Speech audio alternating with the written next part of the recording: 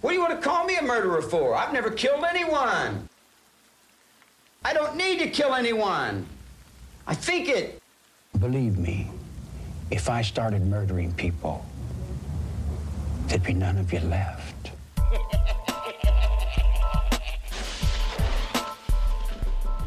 Hello, friends and enemies, and welcome to another episode of Exploring Evil, where we bring you stories of the wild and wicked, lesser-known serial killers, and some of our stories have a paranormal twist. Don't forget to subscribe and give Exploring Evil a 5-star rating. If you have a case suggestion, you can email the show at exploringevil@gmail.com.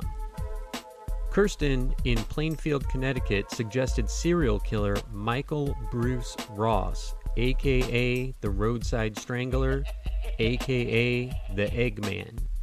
The Eggman. I'll have to look into that one. Let me know what you think. And don't forget to tell all of your friends and enemies about Exploring Evil. If you want paranormal, I've got you covered. Check out Cryptique, which is available everywhere you find Exploring Evil, and my co-host Ryan and I cover the paranormal, hidden history, forbidden knowledge, folklore, and even conspiracy theories. Buckle up, because tonight's show has a few twists and turns. A brutal double murder, an attempted cover-up, and some truly bizarre family dynamics. And the reason for the murders may lie somewhere deep below the surface, but I'll let you draw your own conclusions.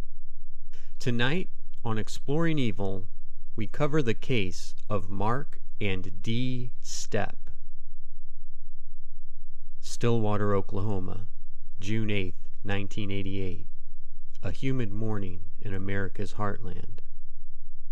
An eerie stillness settles into a quiet suburban neighborhood, but that stillness would soon turn to chaos. Just past 6 in the morning, Mitzi Wynn was awoken by a loud banging on her front door. She found her neighbor, Francine Stepp, hysterically crying. Mitzi had trouble understanding her through the screams. She looked terrified as she was shouting that her parents had been murdered. Police walk into the suburban home of the Stepp family to the site of a grisly double murder, the likes of which they had never seen in their quiet community. The house was a bit of a mess, with dishes everywhere and clutter throughout. The family still had dishes out, presumably from supper the night before. Bills were scattered across the kitchen table and countertop. Police described the home as, quote, lived in. Detective Ron Thrasher noticed a phone pulled out of the wall in the kitchen. And as police made their way through the house, they noticed spent .22 caliber shell casings on the floor. Now, of course, that set off alarm bells. Speaking of alarms, an alarm clock buzzing incessantly only added to the anxiety and stress emanating throughout the house. Criminal investigator Mark Shearer says the sound of an alarm clock still triggers flashbacks to the crime scene to this day, not to mention the smell. Crime scenes can undoubtedly cause trauma for investigators. 2 naked bodies, a tall, dark-haired man on the bed, and a woman lying face down on the floor, wedged between a nightstand and a dresser. Their bodies were riddled with .22 caliber slugs and gaping stab wounds. The woman had a large chef knife, apparently taken from the kitchen of the house, jutting out from her rib cage amidst numerous cuts and stabs. The woman had been gored 18 times. Someone full of rage did this, the police must have thought. The man had 8 stab wounds they could see, and what appeared to be a bullet wound to his neck. You can imagine the blood spatter, leaving the room inked with stains and tissue. Police noted no signs of forced entry, and it didn't look like anything of value was missing, like a TV or jewelry box. There were no gunshots reported by the neighbors, but a .22 can be pretty quiet compared to the higher caliber weapons like a 9mm or .357 Magnum. Francine, the Steppes' only child, who had discovered her parents, was checked by EMTs and her vital signs were normal. But police described her emotions as visibly upset and shaken, as I'm sure anyone would be. To the outside observer, the Steppes had a picturesque life. They had great jobs with enough money to live a comfortable suburban lifestyle. They had a nice home and a daughter they loved. They had an old pickup truck with a camper on the back. You know, the in-bed camper with a mattress inside that stretched out over the roof of the truck. The Steppes loved camping, as we'll soon find out. Mark and Dolores, or Dee as she was known, both served in the Navy. The Steppes pulled up roots from Wisconsin in 1979 and chose the predominantly white town of Stillwater, Oklahoma, as their new residence. Stillwater, Oklahoma is a relatively quiet town, but does boast Oklahoma State University. Go Cowboys. Mark was a successful instrument control technician at OG&E Power Plant in Stillwater. He was responsible for checking gauges, valves, thermostats, etc., and repairing them or replacing them as necessary. Dolores was an accounting supervisor at Oklahoma State University and was described as being a stickler but good at her job. They reportedly coached the OG&E softball team. I couldn't find any information on if they actually played, but they were described as co-coaches. Fun. Friends of the family described Mark as having a go-with-the-flow type outlook. He was easygoing and got along well with others, despite having a few quirks. But Dolores reportedly had a rigid Type A personality. But they were also social and fun, according to neighbors. By all accounts, Mark and Dolores were devoted to each other and their beloved daughter, Francine. Francine, too, it seemed, had a promising future, and she enrolled at Oklahoma State University soon after graduating high school. But a former classmate, Julie Reed, told the Oxygen Channel that her parents were very controlling of everything she did, who she could be friends with, and where she could go. It seemed that they ran their household more like a military operation when it came to Francine. They were described as strict and overbearing. Neighbor Tina Johnson described the couple as having a Yankee attitude, whereas the Okies would just let it all hang out. But as we'll see later, the Steppes would sometimes let it all hang out as well. Francine was interviewed by police at 9 a.m. just hours after she found her parents murdered. Francine told detectives she had spent most of the previous day with her close friend, Cindy Wynn, and that they spent the night at Cindy's new apartment. She mentioned she had been home a couple of times on the 7th, and there were no issues with her parents. The second time she came home, they were in their bedroom, but Francine said she heard the toilet flush. She said she came home early that morning and found the front door ajar. She said she knocked on the bedroom door and noticed blood on the handle. Francine said her parents usually have the door locked, but she tried the handle and it was open. Inside was the bloodbath we described earlier, and she ran to her next-door neighbor's house for help. After the interview, Francine left with an aunt who had come down from Kansas. After she left, her reported boyfriend, Frank Grout, arrived at the police station, and police wanted to keep Francine and Frank from talking. Police described Frank as a small-town country boy with cowboy boots and a pickup truck. While left alone, a detective said he took business cards and shuffled them like playing cards. They said he constantly contradicted himself during the interview on the most mundane questions like, "Where do you live?" Police were suspicious. Frank claimed that he was home alone all night and then volunteered that he had a .22 rifle. Police collected the rifle from Frank for ballistics testing and released him because they had no probable cause. Just a side note, Kevin Brazil, Mark's co-worker, spoke of a strange encounter with Mark on a company training trip to Tulsa. Mark suggested that after training they go for a drive, and gave seemingly random directions like, let's check this street out, and let's turn down here. Eventually, Mark led the group to a strip club, but acted like they had just happened upon it by accident. When Brazil told Mark that all the men were married and nobody wanted to go, he said Mark acted like he just couldn't understand why. Probably not the best idea to take a company vehicle and park it in the parking lot of a strip club either. Let's take a quick break to get a word from our sponsors. Hello, friends and enemies. I hope you're enjoying tonight's show. I want to tell you about my other podcast. It's called Cryptique. My co-host Ryan and I discuss the paranormal, hidden history, forbidden knowledge, folklore, conspiracy theories, and even fringe science. Take a walk on the wild side with Cryptique. The truth is out there. Cryptique is available on Google, Spotify, Apple, and of course Anchor Podcasts, as well as many other platforms. Now back to exploring evil. Francine was described as quiet and kind of a loner by one of her high school classmates. She did not want to talk to her peers. Classmate Julie Reed said she was forced to go home after school every day. If they let her drive her car, she had to drive straight home after school. It sounds to me like they kept her on a short leash. I wonder why. Relegated to staying close to home, Francine spent most of her time with her neighbor and best friend, Cindy Sue Wynn.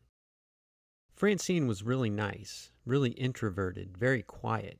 Cindy, on the other hand, was the polar opposite. Cindy had to be the center of attention. Back at the murder scene, police meticulously combed through the house. They found disturbing pictures of the Stepp family. Police called one of the pictures the Flying W photograph. It was a picture of the Stepp family, mom, dad, and daughter, all naked. Mark and Dee were standing on either side of Francine, and she was doing a handstand, with each parent holding on to one of her ankles, spreading her legs out. It was hard for police to determine her age in the photo, but they described the photo as being not from too long ago. Who does that? A naked photo with your teenage daughter? I'll tell you who does that. Registered sex offenders. But the Stepps were not that. By then, police knew this was no ordinary family. They confiscated boxes of videotapes from the Stepp home. The officers scoured the VHS tapes and came upon a tape of a Disney movie. A detective recalled he thought the movie was Dumbo. In the middle of the recording was a clip of Mark and Dee, apparently at a hotel, having sex. Now, if you want to make a sex tape with your wife, be my guest, but it is a little odd that it was hidden in the middle of a Disney movie. Did they just pick a random movie, or was there a more sinister purpose? Could they have had Francine watch her favorite Disney movie with the sex clip purposefully put in the middle? Who knows, but I find it a tasteless choice. They could have chosen a movie they thought their daughter would never, ever want to watch. Remember how I said the Stepps would sometimes let it all hang out? Well, Francine was questioned about the pornographic materials, and she said her parents were a part of a nudist colony in Hutchinson, Kansas, and said they just called it the Hutch. Certainly nothing wrong with being part of a nudist colony, but I don't think anyone would disagree that bringing your teenage daughter along with you is questionable at best. Sure, there's nothing wrong with being nude, but did Francine have any say in the matter? And most would find it disgusting. Remember, Francine had just graduated high school recently and could very well have been a minor in the photograph. Police asked Francine if there had ever been any sexual assault, and she responded, quote, violently, with no. Maybe there hadn't been any sexual assault in her mind, but who knows where her head was at. and trauma is often blocked out as a coping mechanism. Police wondered if you would pose naked with your teenage daughter, especially in the sexually suggestive pose in the Flying W photo, where did you draw the proverbial line? Kind of makes you wonder, doesn't it? Often, victims of sexual assault, especially young victims of repeated sexual assault, become withdrawn, secluded, and are often described as loners. They have trust issues, just like Francine. Police pondered possible motives for the murder. Was there swinging going on at this Camp Hutch? Maybe a jealous husband wanted them dead. Maybe someone who didn't think it's kosher to bring your teenage daughter along with you to pose naked at these retreats decided to put a stop to it once and for all. Were the Steps blackmailing someone with photos they had taken at the nudist colony? All logical questions for investigators, and I'm not saying any of this happened or that there's anything wrong with consenting adults. Keywords, adults and consenting, gathering naked in the woods, but police had a lot to think about. Police were eventually able to talk to the so-called man in charge of the nudist colony, but got no names of any of the participants or the goings-on, if you will. It was a dead end, to be sure. Police were frustrated, but not surprised, and the trail went cold. So police went back to square one, the crime scene. They went back to investigate after the sun had gone down and decided to try seeing if luminol would reveal any secrets. Just in case you're not familiar with luminol, it's a substance you spray on surfaces, and with the lights off and UV light applied, unseen blood stains will light up like a Christmas tree. Investigators turned the lights off, sprayed the luminol under the UV light, and walked backwards from the bedroom door, misting the floor as they went. Eerily, two sets of footprints began to take shape, as though the ghost or ghosts of the murderers were walking out of the bedroom towards the front door. And then one turned and went towards the back door. Now police knew that there were at least two killers. Eventually, detectives spoke with Cindy Wynn to confirm Francine's alibi. She became immediately defensive, raising suspicions. You see, Cindy was eventually kicked out of her home, at which point she moved in with the Steps. However, the relationship soured, and the Steps had Cindy leave and told Francine she could no longer see her best friend. Cindy had been kicked out of her home because she was dating a black man, and her father allegedly said it was a sin. So Cindy and her boyfriend, Randall Vick, moved into an apartment together. Police knew Vick and briefly considered him as a suspect because they reasoned he may have been mad that he wasn't considered good enough to hang out with the girls. But they quickly dismissed that theory. Cindy gave the police the name Joe Anthony, a former boyfriend of Francine's. According to Cindy, Francine was not allowed to date Joe Anthony because he dressed up in black and wore white face paint and was basically a late 80s version of goth. There's a lot of judgment to go around in Stillwater in 1988. But when police questioned Anthony, he said he didn't know anyone who would want them dead. They were nice people, and he was sad to hear of their death. Kind words for people who thought you were too weird to date their daughter. Police told Joe that several people gave them his name when asked who would want to hurt the Steps. Now, Cindy was the one that told police the Steps disapproved of Joe, but he said they were kind to him and not judgmental at all, and he and Francine's relationship had just run its course. Police soon realized that Joe had nothing to do with the murders and had even asked him leading questions to find out if he knew any holdback evidence. Holdback evidence being things not reported on, like how they were killed or where they were in the house. Police realized that Cindy Wynn was attempting to steer the investigation, notably away from her. In her police interview, she became incensed, "I'll get an attorney. Fuck it. I'm not playing anymore. I'm fed up. I've had a bad day," Cindy is heard saying on audio of her interview seen on the show Snapped. Cindy did ultimately confirm Francine's alibi, claiming she came over around 9 the previous night. But on June 22nd, a neighbor of the Steps contacted police, claiming she had seen Francine driving near their home on the morning of the murder, which is when she was supposed to have been at Cindy's apartment. Investigators questioned Francine and Cindy's friends and classmates. A teen named Michael Reed informed police the girls had told him they wanted to kill their parents. Reed said Cindy's own parents told the Steps that Francine shouldn't be hanging out with Cindy because she was, quote, bad news. Cindy said she would take care of Francine's parents to get even with them, Reed later testified. Reed said the girls started asking him about guns, bullets, and silencers, and as he put it, all that good stuff. He said their plan was to come in the front door, shoot her parents, run out the back door, and then Francine would come back in the front door screaming.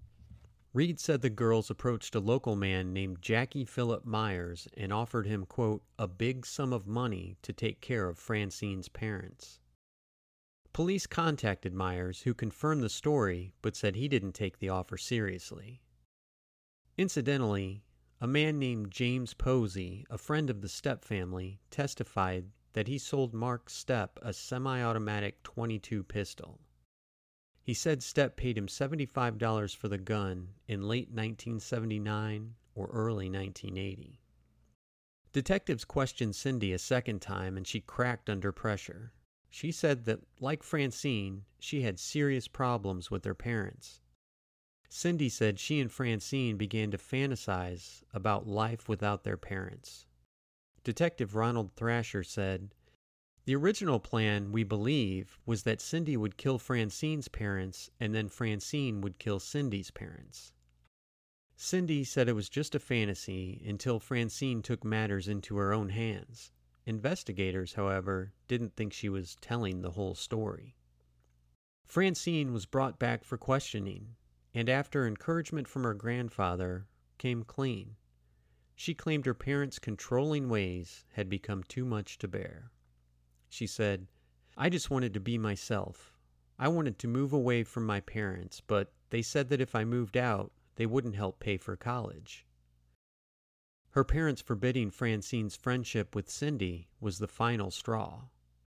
When they couldn't find a hitman to kill her parents, they decided to do it themselves. At 2 a.m. on the day of the murders, Francine and Cindy headed into the Steps' home. Francine was holding the gun. Cindy was by her side. Cindy kicks the door open and yells at the parents, and Francine says the gun just started going off. Francine is kind of at a loss as to what happened. She said she remembers a knife but doesn't remember a lot of details, Thrasher said. Francine said Cindy didn't physically take part in the murder but helped with the planning and cleanup. The murder weapon was thrown in a local lake, and afterward they went to Cindy's apartment before Francine returned home. They were going to wait until the heat died down.